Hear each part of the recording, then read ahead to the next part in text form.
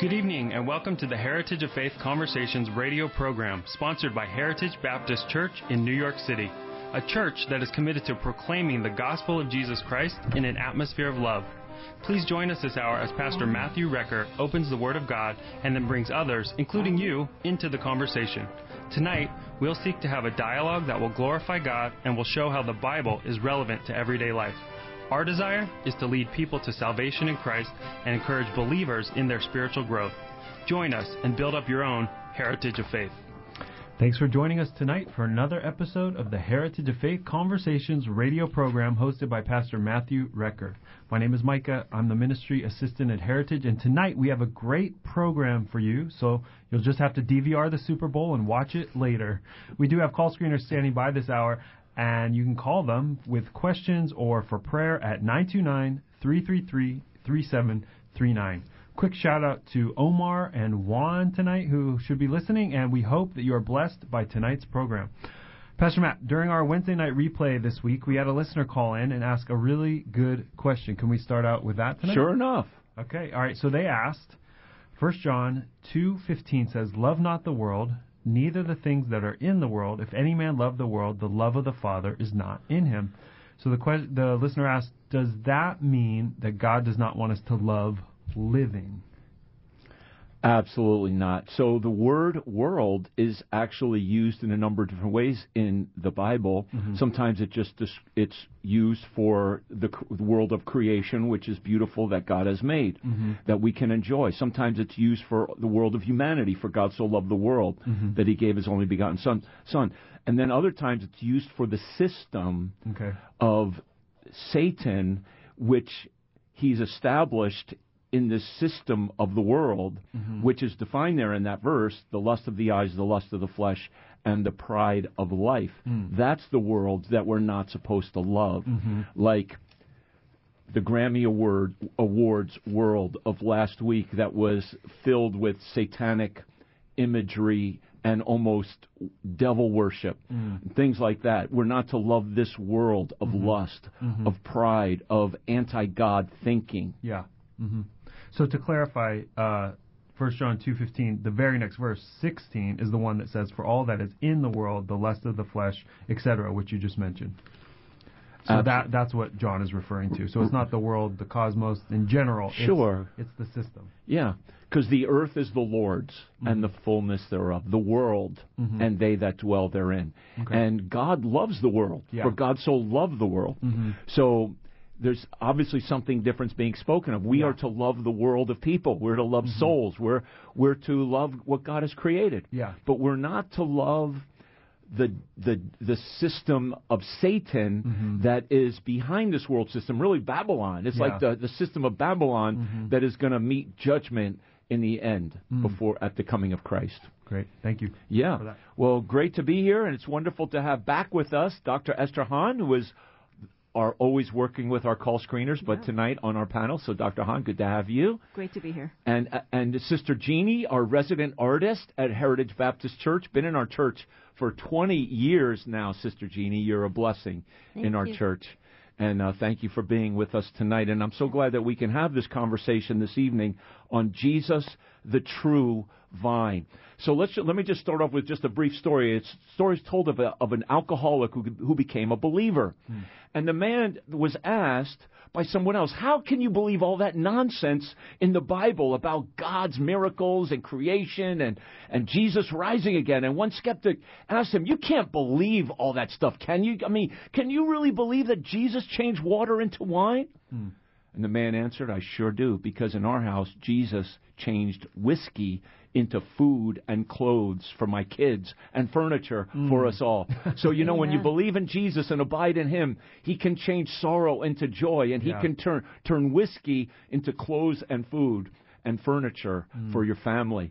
And so may the Lord do miracles like that in our lives tonight. And we're going to read John chapter 15 about Jesus, the true vine. And we'll start it off with Micah reading there in the first verse. John 15, I am the true vine, and my Father is the husbandman. Every branch in me that beareth not fruit, he taketh away. And every branch that beareth fruit, he purgeth it, that it may bring forth more fruit. Now ye are clean through the word which I have spoken unto you. Abide in me, and I in you. As the branch cannot bear fruit of itself, except it abide in the vine, no more can ye, except ye abide in me. Verse 5, I am the vine, ye are the branches. He that abideth in me, and I in him, the same bringeth forth much fruit. For without me ye can do nothing. If a man abide not in me, he is cast forth as a branch, and is withered. The men gather them, and cast them into the fire, and they are burned. If ye abide in me, and my words abide in you, ye shall ask what ye will, and it shall be done unto you. Herein is my Father glorified, that ye bear much fruit, so shall ye be my disciples. As the Father hath loved me, so have I loved you. Continue ye in my love. If you keep my commandments, ye shall abide in my love, even as I have kept my Father's commandments, and abide in his love. These things have I spoken unto you, that my joy might remain in you, and that your joy might be full. This is my commandment, that ye love one another as I have loved you. Greater love hath no man than this, that a man lay down his life for his friends. Ye are my friends, if ye do whatsoever I command you. Henceforth I call you not servants, for the servant knoweth not what his Lord doeth. But I have called you friends, for all things that I have heard of my Father I have made known unto you. Ye have not chosen me, but I have chosen you, and ordained you, that you should go and bring forth fruit, and that your fruit should remain, that whatsoever ye shall ask of the Father in my name, he may give it you. These things I command you, that ye love one another. Amen. Okay, let's pray. Dear Heavenly Father, God, thank you that you have given us these words of Jesus recorded for 2,000 years, Lord, and we just pray that as we discuss it tonight, that your Spirit be within our conversation, Lord. And we do think of the victims of the earthquake in Turkey and Haiti, Lord, and we just ask you, Lord, to care for those people, those who still need to be rescued, those who have survived. Give comfort to those who have lost loved ones, Lord, we pray. And we pray all this in Jesus' name. Amen. Amen. So, dear friends, perhaps tonight you feel weak in body, sick, perplexed in your mind. Maybe you're pounded with temptation. Maybe you feel a deep sense of your own sinfulness, and you're conscious of your failure, and you're just not living up to the promises that God has given to you. And somebody has likened it to the Christian life. We often feel like a diver underwater without air, or a firefighter in a burning building with an empty water hose. So there's pressures in this world, even as we mentioned, the pressure of the world, the flesh, and the devil pounding in on us. And here's the cure, abiding in Jesus Christ. Amen. And if we can pray with you this evening about your spiritual relationship, we would love to have you call. We have some really great call screeners who would share God's Word with you this evening at 929-333-3739. But this evening we want to talk about, what does Jesus mean when he says he is the true vine? He doesn't just say he's the vine. He said, I am the true vine. And he says, my Father is the husbandman. And then what does it mean when he says, abide in me and I in you? We really want to dig into that abiding relationship with Jesus Christ. But first, let's talk about the meaning of the true vine, Esther. So if you could just summarize for us what your understanding of that is when Jesus said, I am the true vine. Sure. Pastor, I just wanted to start with the fact that I'm really excited about this chapter. God provided a time of isolation for me right before January 1st this year. And this was the chapter, actually, that God wanted me to meditate on. Oh, wow. And I was actually thinking to myself, it would be nice to study it as a panelist. And actually, it all worked out. I didn't request it or anything, and it worked out. So I really did enjoy preparing this week. So, for instance, I was reading one of the commentaries regarding this, and one commentary describes this passage in the context that Jesus and the disciples just completed their Passover Last Supper meal in the upper room. Right. In chapter 13, Jesus washes their feet. in chapter 14, Jesus tells us, and we just reviewed this, He is the way, the truth, and the life. He also promises a comforter will come. So this is Jesus' time to disciple His disciples before suffering. And then throughout these chapters, Jesus reminds them to love one another. And He even says in 14:15, if you love me, keep my commandments. And now here we are in chapter 15. And this is where the commentator then suggests, now they're walking towards the Garden of Gethsemane. They just passed the doors of the temple gates, which are probably open now for the Passover season because they're allowing people to come in and pray. And on these gates are carved clusters of grapes, which represents God's declaration that His nation Israel shall be fruitful vine and bear that good fruit for God. So Jesus here then declares that He is actually the true vine of Israel, that He and only He can fulfill this declaration for God and His people. He reminds me of this verse in Romans 5:19. For as by one man's disobedience, Adam's, we were made sinners. So by the obedience of one man, Jesus, shall many be made righteous. So Jesus is the only one that can make us, the branches, be fruitful as God intended us to be. So honestly, like just looking into that picture, it was so beautiful to see Jesus just discipling His disciples in this way and sharing that indeed He is the true vine of Israel. Yeah, absolutely. And of course, He is the fullness of God's vision for a perfect vine. There are many passages, and we're going to look at some of them in just a moment, where Israel was to be a true vine, but they weren't. Yeah, and I would just add that at a very basic level, when Jesus says, I am the true vine, He's also saying that I am your source of all that is sweet in life. From my understanding, the fruit of the vine, the vineyard, it's spoken of so often in the Bible, from Genesis to Song of Solomon through the New Testament, because in the context of ancient Israel, grapes were a main source of sweetness. Sugar from the sugarcane wouldn't reach the Middle East from India until centuries later. So people in the time of Christ had grapes, honey, dates, and the pomegranate. So in other words, the vine was more important within the Middle Eastern diet than it is for us today even. So Jesus Christ was, at least in part, telling His followers that He was their source of sweetness, gladness, and joy. Listen again to verse 11. It says, These things have I spoken unto you, that my joy might remain in you, and that your joy might be full.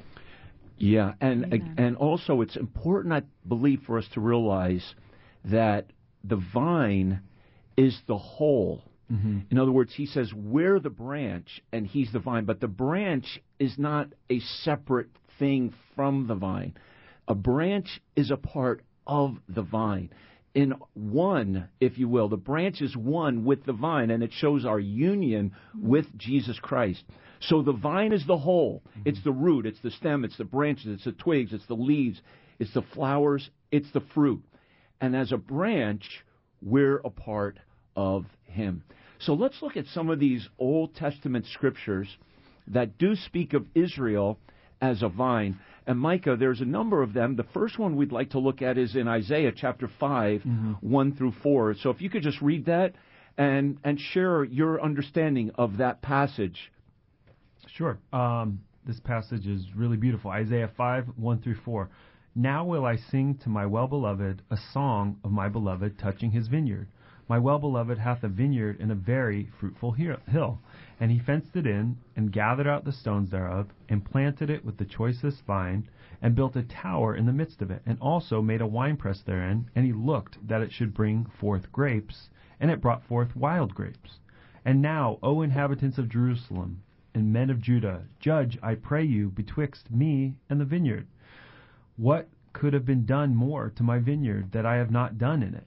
Wherefore, when I looked that it should bring forth grapes, brought forth wild grapes. So here is this vivid picture of a vineyard planted by God, a vine dresser who did everything possible to produce a bountiful harvest.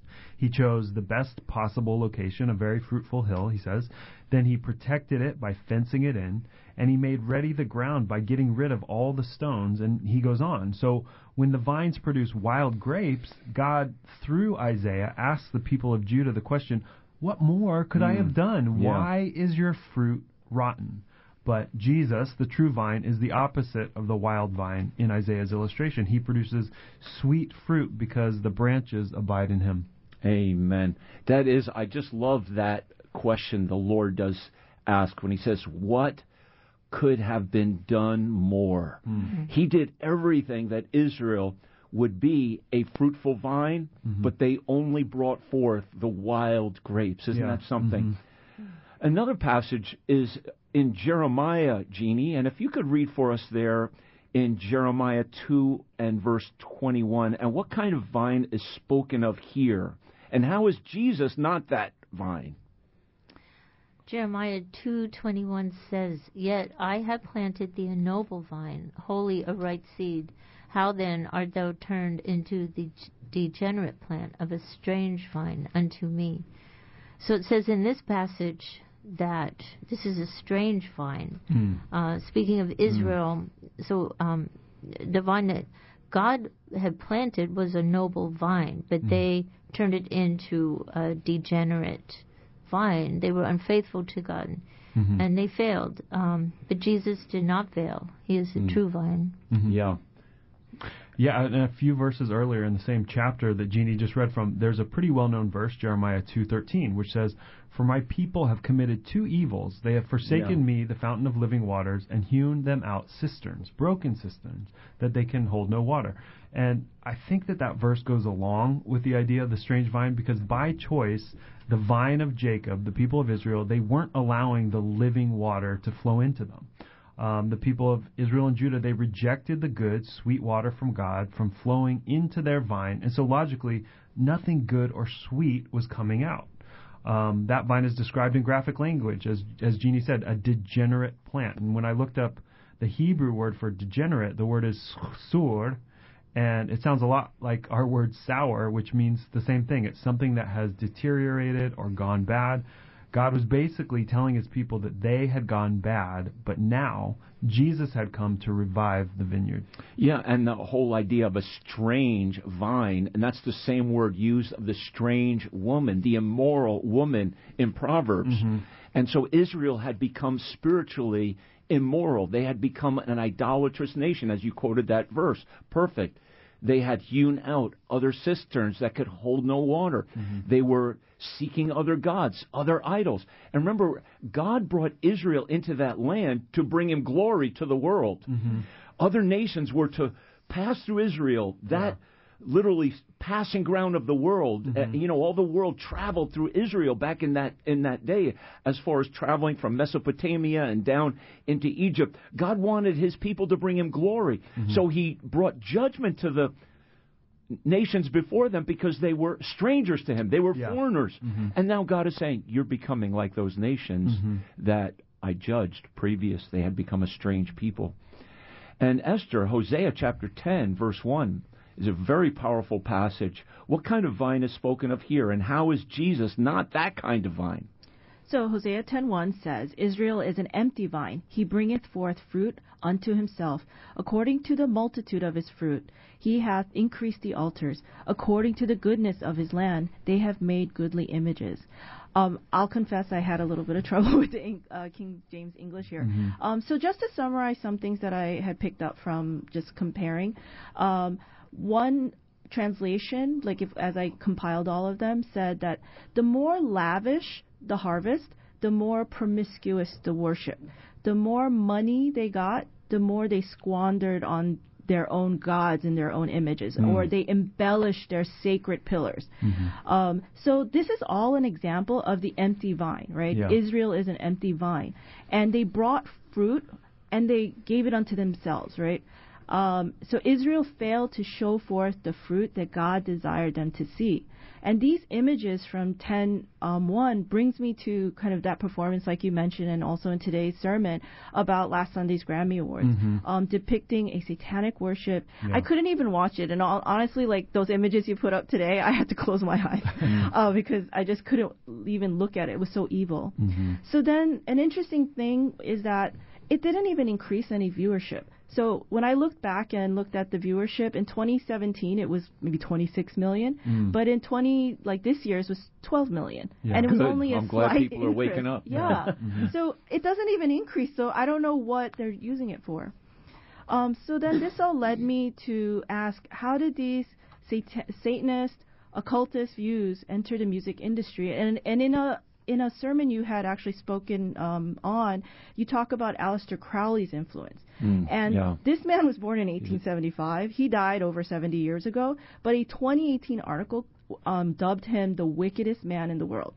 He was a British occultist who was born of a very conservative Christian family, and he was vocally against Christianity in every sort of way. He created a cult, he created organizations, and he influenced music. He started with British pop culture, and then he came to the U.S. He influenced the Beatles, Led Zeppelin, David Bowie, Iron Maiden, and this year's Grammy Awards is evidence that this influence still exists in industry today, in that music industry. Yeah, it's taken like deeper root than ever. Oh, yeah. And so when God or Jesus is not present, yes, the more promiscuous worship becomes, right? And that it brings it, you're an empty vine, right? And you could just see it right now. Yeah. Well, we don't want to be an empty vine. No. We want to be a vine that brings forth glory to God. Yeah, and as I was thinking about the empty vine spoken of by the prophet Hosea, it really hit home because I think we live in a country that is so prosperous. You know, Dr. Hahn mentioned that Satanism has crept into the music industry, and that's just a modern version of the increased altars of Israel that Hosea spoke about. The prophet was pointing out how Israel's idolatry was due in large part to their prosperity.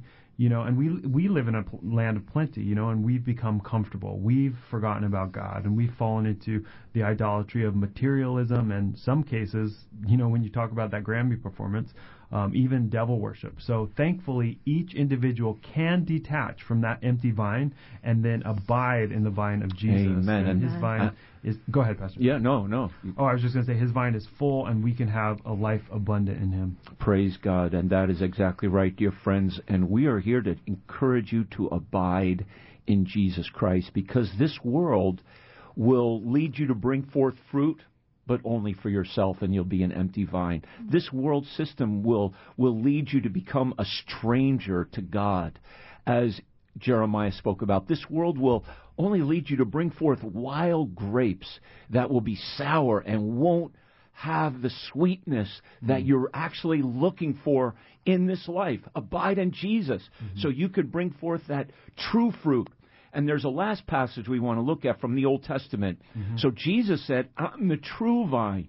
He's not like that wild vine. He's not like that degenerate vine. He's not like that empty vine. He said, so that's what Jesus, he's making, I believe, this comparison as well to these scriptures, because a vine was such a common and well-known symbol to all Jewish people. Even as you mentioned, Esther, they're on their way to the Garden of Gethsemane. Jesus finishes it. Well, it finishes chapter 14. Arise, let us go hence. And maybe they pass those doors. That was a beautiful thing that you brought out earlier. And there's the vine is on the doors. So what's the last scripture here, Micah, in Psalm 80?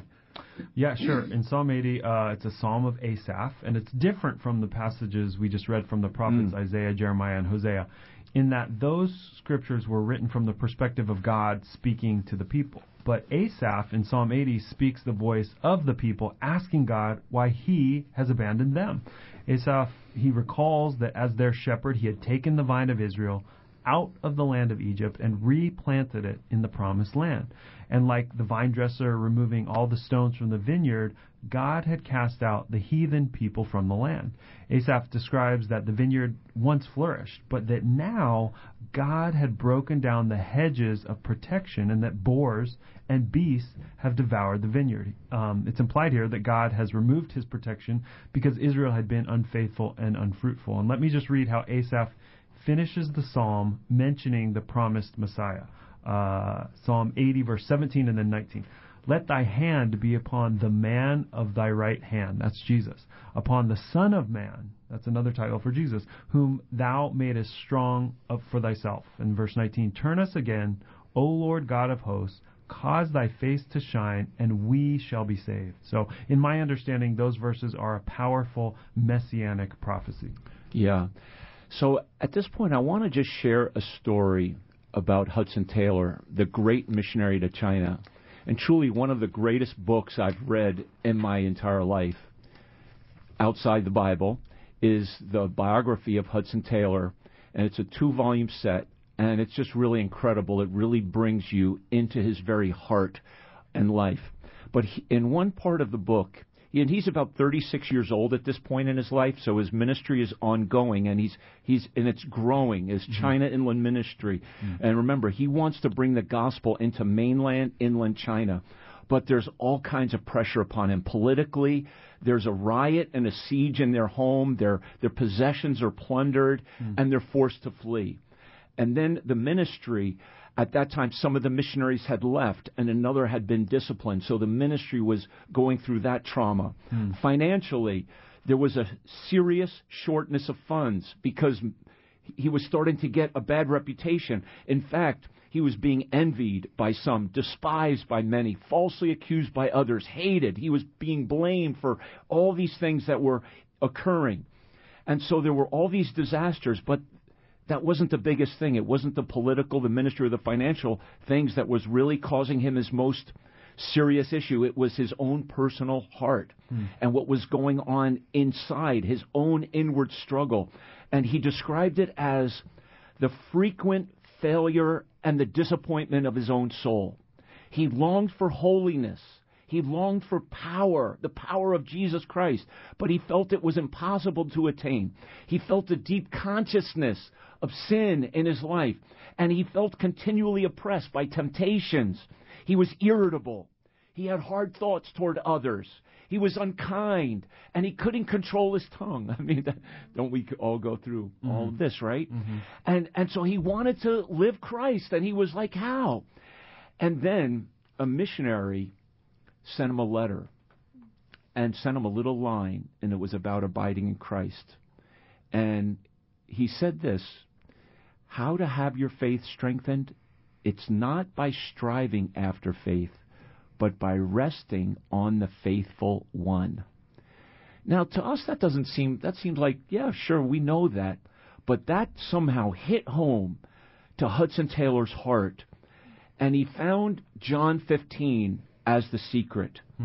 And he realized it wasn't about asking God to get the sap or the fruit out of the vine into himself, but remembering that Jesus is the vine. That is, he's the whole of it. He's the root, the stem, the branches, the twigs, and the fruit. And that the Christian life is not trying to get anything out of Jesus, but rejoicing that we are in him, that we're one with him, and consequently we have his fullness. And so Taylor realized through that line that we live the Christian life not by striving after faith, but by resting on the faithful one. He realized he was inseparably one with Christ, that Christ's life was his life, Christ's fruit was his fruit. And this truth was like a revelation to Taylor, and he rejoiced, and he started shouting, God has made me a new man! God has made me a new man! Wow.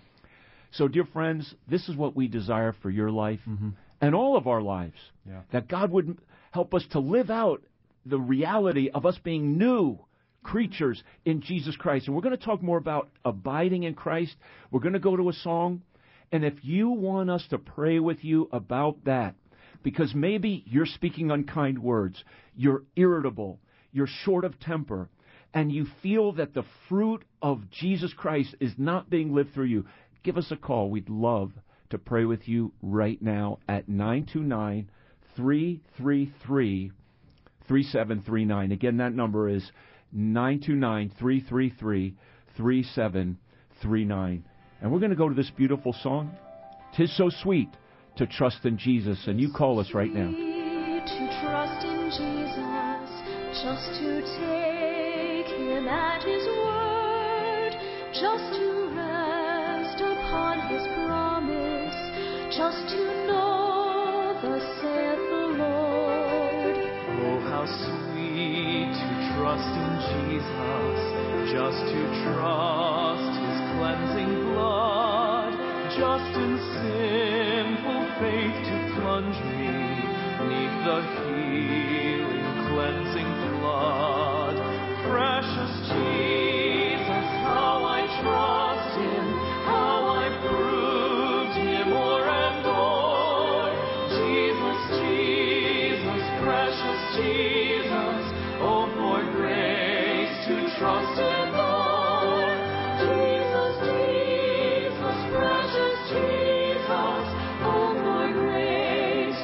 trust Him more, to trust Him more.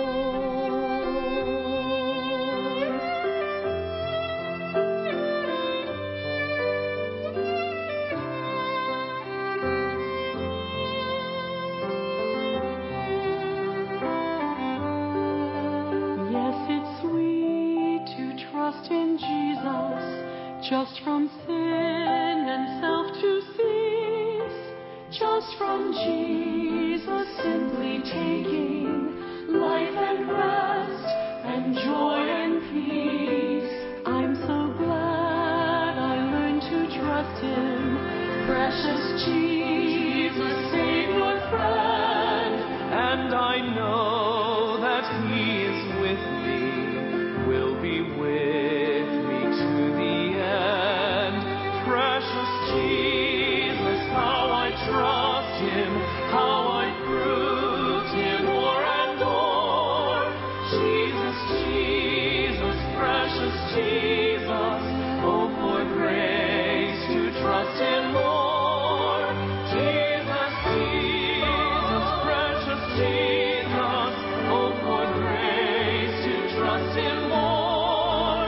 Jesus, Jesus, precious Jesus, oh for grace to trust Him more, to trust Him more. Jesus, Jesus, Precious Jesus. And He is precious, dear friends, and we Amen. want you to know Him, and we want you to trust Him and abide in Him. And that's why we're here even this evening, to encourage you to abide in Jesus Christ the vine. As Jesus says in John 15, verse 5, I am the vine, ye are the branches. He that abideth in me, and I in him, the same bringeth forth much fruit. And I like the progression here, Micah, in this chapter about the fruit. Yeah. In verse 2, he says to bring forth fruit. And then he says more fruit. And now in that verse 5, much fruit. And then down in verse 16, remaining fruit. And that's what we want in our lives, right? Is by abiding in Christ the vine. So let's look at this evening. And first, let's talk about verse 2. Because I actually think there's a bit of misunderstanding about this verse. Yeah. And let's talk about, what does Jesus mean that if a branch does not bear fruit, He, that's the vine dresser, taketh it away. Yeah, honestly, this phrase is a little confusing, as you said, because it sounds like the branch is being cut off completely and removed from the vine when Jesus says it is taken away. But that can't be the meaning, because Jesus said that the branch was in Him. He says, every branch in me. Therefore, He's talking about believers. So it's only the branches that are not in Him, the unbelievers, according to verse 6, which are cast away into the fire and burned. So the question is, what does Jesus mean? So the phrase, He taketh away, is a single Greek word, airo, that means to raise up, to elevate, to lift up. So the idea here is that the branch is repositioned. You know, we can imagine this because most of us have had plants where one of the branches is drooping down out of weakness or because it's not getting enough sunlight. And what we do is we take that branch, turn it toward the sun, and sometimes tie it closer to the vine, usually, and that repositioning, it helps solve the problem. So the same idea is true for grapevines. If you've ever been to a vineyard, you've seen that the vines are methodically arranged in rows, hanging over support fencing. Yeah, and the whole idea as well of taketh away, it's even used in John chapter 11, verse 41. And I was taught in, when we interpret the Bible and we try to understand what do these particular words mean, is look within that chapter, see if that word is used in that chapter, or look in another place of that book first to see how the writer used that word. Okay. Well, the writer John uses that word right in John chapter 11, where it says they took away the stone. So the idea of lifting up the stone, they lifted it up and they took it away. So, and again, that's the idea of lifting up. And this has to be, I would agree with you, Micah. I believe that this interpretation of the husbandman, of the father, seeing a branch that is not bearing fruit, that his initial response isn't one of impatience to cut that branch off. That would lead to really a problem of interpretation of salvation. Do we lose our salvation? You know, can we be saved and then cut off from our relationship of Jesus Christ? We would say no, that once we're saved, we have that security, eternal life, and that will never be lost by the grace of Jesus Christ. We're saved by grace and kept by grace. So I believe this interpretation is consistent with our loving Heavenly Father, that He's not desiring to impatiently cut us off, but He seeks to lovingly lift us up so that we could get the needed sun, get the needed air, so we could grow and be fruitful. And I do believe that's the picture here. Yeah, and I think that, you know, that interpretation, it makes sense with our lives, what we've experienced. You know, I feel like there are times when God lifted me up and turned me back to the sun, so to speak, and, you know, maybe I was weak, maybe I was drooping down, and He lifted me back up, and then I can bear fruit again. Yeah, amen, amen. So that's the first thing here. As we're abiding in the Lord, remember that sometimes we're not as fruitful, and that is the reality, isn't it? We're not as fruitful. Like Hudson Taylor, he was in Christ, but he struggled with bringing forth the fruit of Christ. And so he had to be lifted up and to realize that he was a part of the vine already. He was one with Christ, and just to rest in that relationship. So, Jeannie, what's the next step here? What does the vine dresser do to the branch that is bringing forth fruit so that it brings forth more fruit? What does the vine dresser do here? So the vine dresser, he purges and prunes or cleans the branch. And he does this by removing dead leaves, insects, or washing the leaves so that the branch is healthy and can produce more fruit. Amen. And that's exactly what He wants to do in each of our lives, right, dear friends? So maybe there's something in your life that is paralyzing fruitfulness. And so He's going to prune you. He might clean those things out of your life that are hindering fruitfulness, that are grieving the Spirit. Are you doing things that are grieving the Holy Spirit in your life, that are hindering the power of the Spirit in your life? Maybe there's some bad habits that need to be stripped away from you, dear friends, or wrong attitudes or sinful pride. And actually, I'd just like to offer a prayer for our listeners, that our listeners and all of us would be fruitful and bring forth fruit and even more fruit. That's what the Lord, He wants us to bring forth. And so let's pray together, dear friends, that you would bring forth fruit in your life. Maybe you're driving along. Maybe you're in your kitchen. Maybe you're on your job. Maybe you're in a prison tonight. I don't know where you are. God sees you. Heavenly Father, please work, we pray, in the hearts and lives of each of our listeners, and help them to call on your name and be saved, Lord Jesus, if they're not saved.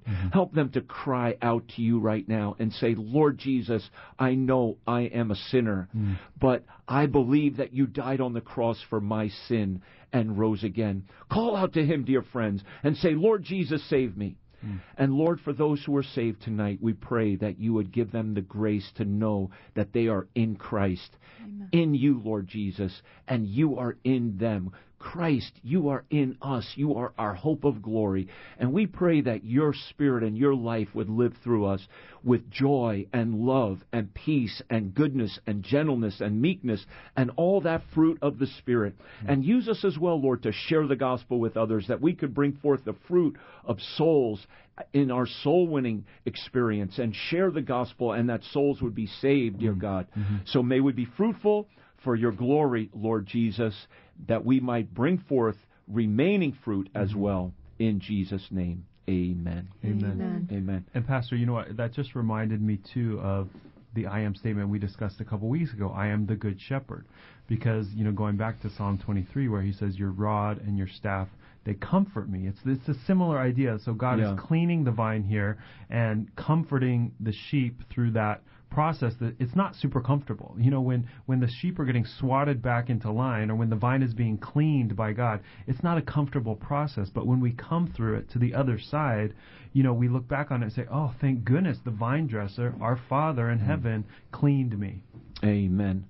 And dear friend, our phone lines are open. If you want to get some spiritual encouragement, give us a call right now at 929-333-3739. We are here live to be an encouragement to you. Yes. So give us a call at 929-333-3739. So Esther, let's kind of dig down into this now. What does it mean for us to abide in Jesus, and what is some of the promises, or what's a promise attached to abiding in Christ? Yeah, this is a great question. In this passage, you know, this is like how you do the teachings for us, but the word abide or abideth actually in just those 17 verses alone was found 9 times. Yeah. And so we don't use this word very often in our everyday conversation. So I looked it up. Abide is the Greek word meno. And what stood out for me is to remain, to dwell, to continue to be present with, to last, to endure, to survive, to not become another or become different, to wait for or await one. So there's just so many definitions. And along with this, every time that word abide is used, it's associated with promises attached. So Jesus makes all these promises. So in verse 4, right, especially after just meditating on the definition of abide, it's almost like a command and a promise combined. Jesus says, abide in me and I in you. So Jesus is remaining with me. Jesus dwells with me. So if you're alone, Jesus is dwelling with you. If you need someone to stand alongside with you, Jesus is saying he promises to continue to be present with you. If you're going through an illness or your family member is going through an illness, he's saying he's going to survive with you. And if you're going through tribulation, he's going to endure with you.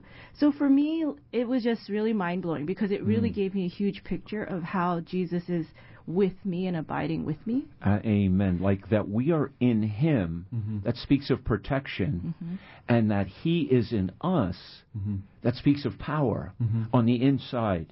And so, praise God. And I love verse 7 on this too, as like, what is it really, in a practical way, what does it mean to abide in Christ? So it's not talking about ritualism, where a lot of people look at it like just doing the Eucharist. Let's say Roman Catholics emphasize ritualism so much. And others might look at it in some kind of a mystical way. It's not like, ooh, you know, it's not mystical, but it's practical, where his word is abiding in us. We're thinking his word is continuing. His word is remaining in us. And that's what Jesus said in verse 7, if you abide in me and my words abide in you. So in a practical sense, we're abiding in him and he's abiding in us as his word, right, is abiding. And then the result is we talk to him in prayer and he answers our prayers. So praise God. And I would just say, Pastor, one thing that goes along with that is, you know, when we think about the fruitfulness of Jesus, Bethlehem Ephrathah, that was where he was born. That was where he was prophesied to be born, and that's where he was born. Well, Bethlehem, we discussed on this program, it means house of bread. But most people don't think about the word Ephrathah. It means fruitful. So Jesus was actually born in this place that is said to be the house of bread and fruitful. And it was really describing who he was in the place that he was born. Yeah. And you know what, too? The I am statements really focus us in on the deity of Jesus Christ because of God speaking from the burning bush, that he is God, the eternal God who's immutable. He doesn't change, eternal and self-existent, self-sufficient God. I am. But this statement, this declaration, when he said, I am the vine, Israel was to be the vine, but he was the true, perfect vine. So this I am statement really focuses us in on his perfect humanity. Yes, his deity. I'm not saying not his deity at all, but I am saying there's an emphasis upon his humanity in this statement, that he is the perfect Israelite and that he's abiding in us, and that his perfect humanity will live in us and through us. So we have a call from Jamie tonight. this is our dear brother Jamie, who heard us on the radio many years ago. Jamie, welcome to the Heritage of Faith Conversations program. Hey, Pastor, how you doing? Good, brother. How you doing? Yeah, very well, very well. Yep. Just a little cold, but other than that, pretty good. You'll be fine in no time. Thank you. Yep. Mm-hmm. I got a curious question. All right. When Jesus turned the water into wine, right? Okay. And some people say it was like grape juice, but I don't think you go to a wedding for grape juice. They were going there for wine, right? and he said to Mary, he said, "Woman, I'm not here for this." So I don't understand why he didn't stick by his guns and say, "No, I'm not going to do it," because you shouldn't be. Especially for the first miracle. Am I wrong? You mean, why would Jesus make wine that was alcoholic? Is that what your question is? For his first miracle? And you're questioning that? Not just that, but no, what I mean basically is why didn't he just say no? Because he said, "Woman, I'm not here for this." Because he didn't really want to do it, and he said that, right? So why didn't he just say no? First of all, I will say that Jesus Christ did not make anything that could bring any level of harm to anyone. Okay, so he only did miracles to show forth the glory of God, because that's why he did it. He did it, as it says in verse 11, this beginning of miracles, did Jesus in Cana of Galilee, and manifested forth his glory, and his disciples believed on him. So that was the fruit of that miracle. So that's why he did it. And not because Mary pressured him to do it, but because it was unto the glory of God, and it led to the faith of his followers. Okay, but you agree with me that he didn't really want to do it in the first place? Because he said, "Woman, I'm not here for this." Right? No, that's not real. That's not what he said, though. So she said they have no wine, and he did. I think, and I'm not fully prepared. I haven't studied this out freshly. But when he said, "Woman, what have I to do with thee? Mine hour is not yet come." So I believe that he was just saying to her, "It's not up to you to decide what I am to do." He was somewhat distancing himself from her, but then Mary said, "Whatever he says to you, do." Mm-hmm. In other words, so she was submitting to what his will was. Mm-hmm. So I believe that he did what God wanted him to do, and not what Mary wanted him to do, for sure. And I do think that there were a limited amount of people at that wedding who actually knew about the miracle. There were the servants, and there were his disciples. But, possibly one thing that she had in mind is saying, Jesus, reveal yourself here at this wedding to the entire crowd. But we know that not the entire crowd knew it, because it says in verse 9, when the ruler of the feast had tasted the water that was not made wine, he knew not whence it was. So he didn't, the wedding planner, basically, he didn't know where the wine had come from. So Jesus wasn't revealing his true identity to everybody there at the wedding. It was a limited amount of people. So maybe that was part of it. But Jamie, thanks so much for calling. Okay. All right. Thank you. You answered the question. Thank you. All right. Bye-bye. Okay. Thank you, Jamie, and God bless you. Jesus did the will of God. He said, "I do always those things that please him." Every word he spoke, he said in another place, it was the words that the Father told him to do. So ultimately, every word, every work that Jesus Christ did, it was according to the Father's will in his life. And he wasn't pressured by man, even or by his mother, to do anything, but only the will. He said, "My meat," right? In another, my meat is to do the will of him that sent me. So we have to really look at the big picture there on that passage. Okay, let's get back into John 15 and this abiding relationship. Now, this abiding relationship begins in salvation when we do believe in Jesus Christ. We confess that he is the Son of God, and by faith we are made one with him. Then we have to live out that abiding relationship. So let's talk about that. What is it to live out this relationship? Jeannie, if we could start with you here on how do we live out this relationship with Jesus Christ? So one way we do this is by having His Word abide in us. As Yes. we spend time in the Word, not only do we learn how to live a spiritual life, but we also get to know God in an intimate way. So His Word becomes more and more, as His Word becomes more and more familiar, then Jesus becomes more and more familiar to us. So there's that special relationship. And you know, you hear His voice. You hear Him leading you and guiding you from His Word, and then He hears us. I know the more I read, the more I want to read. Yeah. And because I want that relationship, you know, I want His thoughts to be my thoughts, and His desires to be my desires, because it works. Yeah. And His presence is experienced through His Word. You know, when we hear Him speak to us, we experience His presence. That's how you experience the presence of someone, right? You hear their word or you talk with them. And so that's the relationship that we have with Him through His Word. Micah, how's another way that we live out this abiding relationship? Well, another way we do it is to love thy neighbor as thyself. 1 John 4:12 says, in part, if we love one another, God dwelleth in us, and His love is perfected in us. And there's the often quoted phrase about loving your neighbor, and it originally comes from Leviticus chapter 19, where God was laying out specific ways for the people to do this, including caring for the poor and administering godly justice.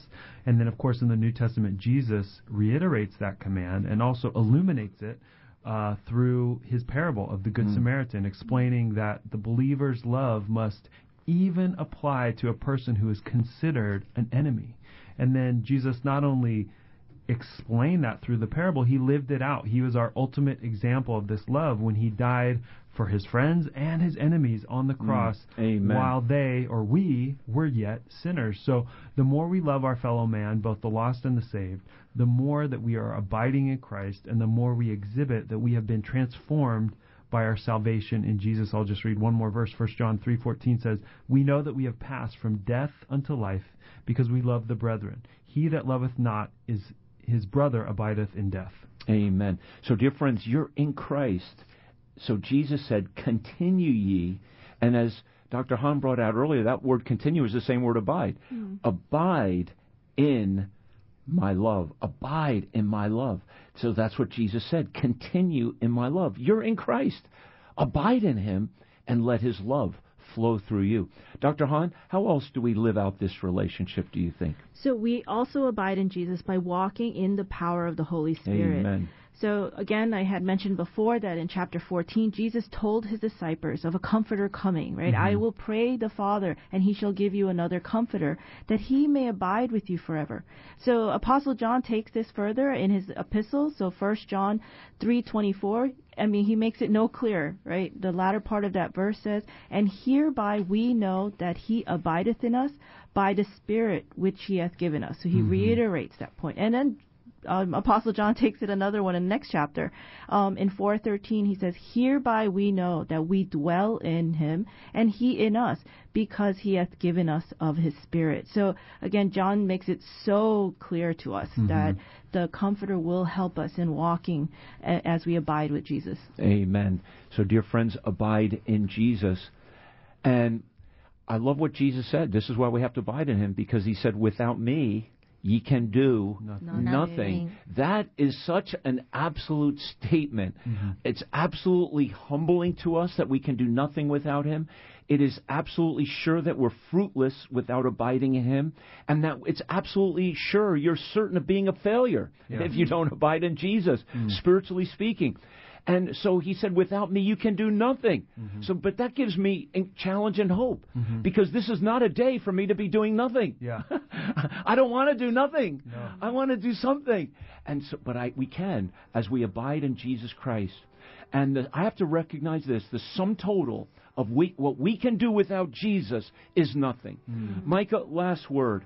What happens to those who are not abiding in Christ? Yeah, well, verse 15:6 says that those men will be branches that are broken off, withered, gathered by men, and cast into the fire and burned. And again, the common illustration in the Bible is this fire, and the fire of hell being separated from God.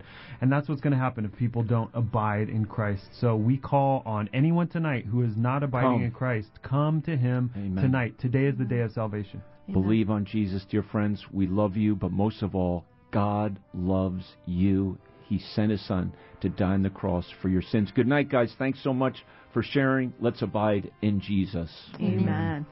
Thank you for tuning in to the Heritage of Faith Conversations radio program. To find out more about Heritage Baptist Church and our service times and locations, visit our website at hbcnyc.org. We stream multiple services online each week, including 11 a.m. Sunday mornings and 7:15 p.m. Wednesday nights. All are welcome, and you can find links to participate in our services on our website, hbcnyc.org. And join us again next Sunday at 6 p.m. for another Heritage of Faith conversation sponsored by Heritage Baptist Church. Until then, rejoice in the Lord.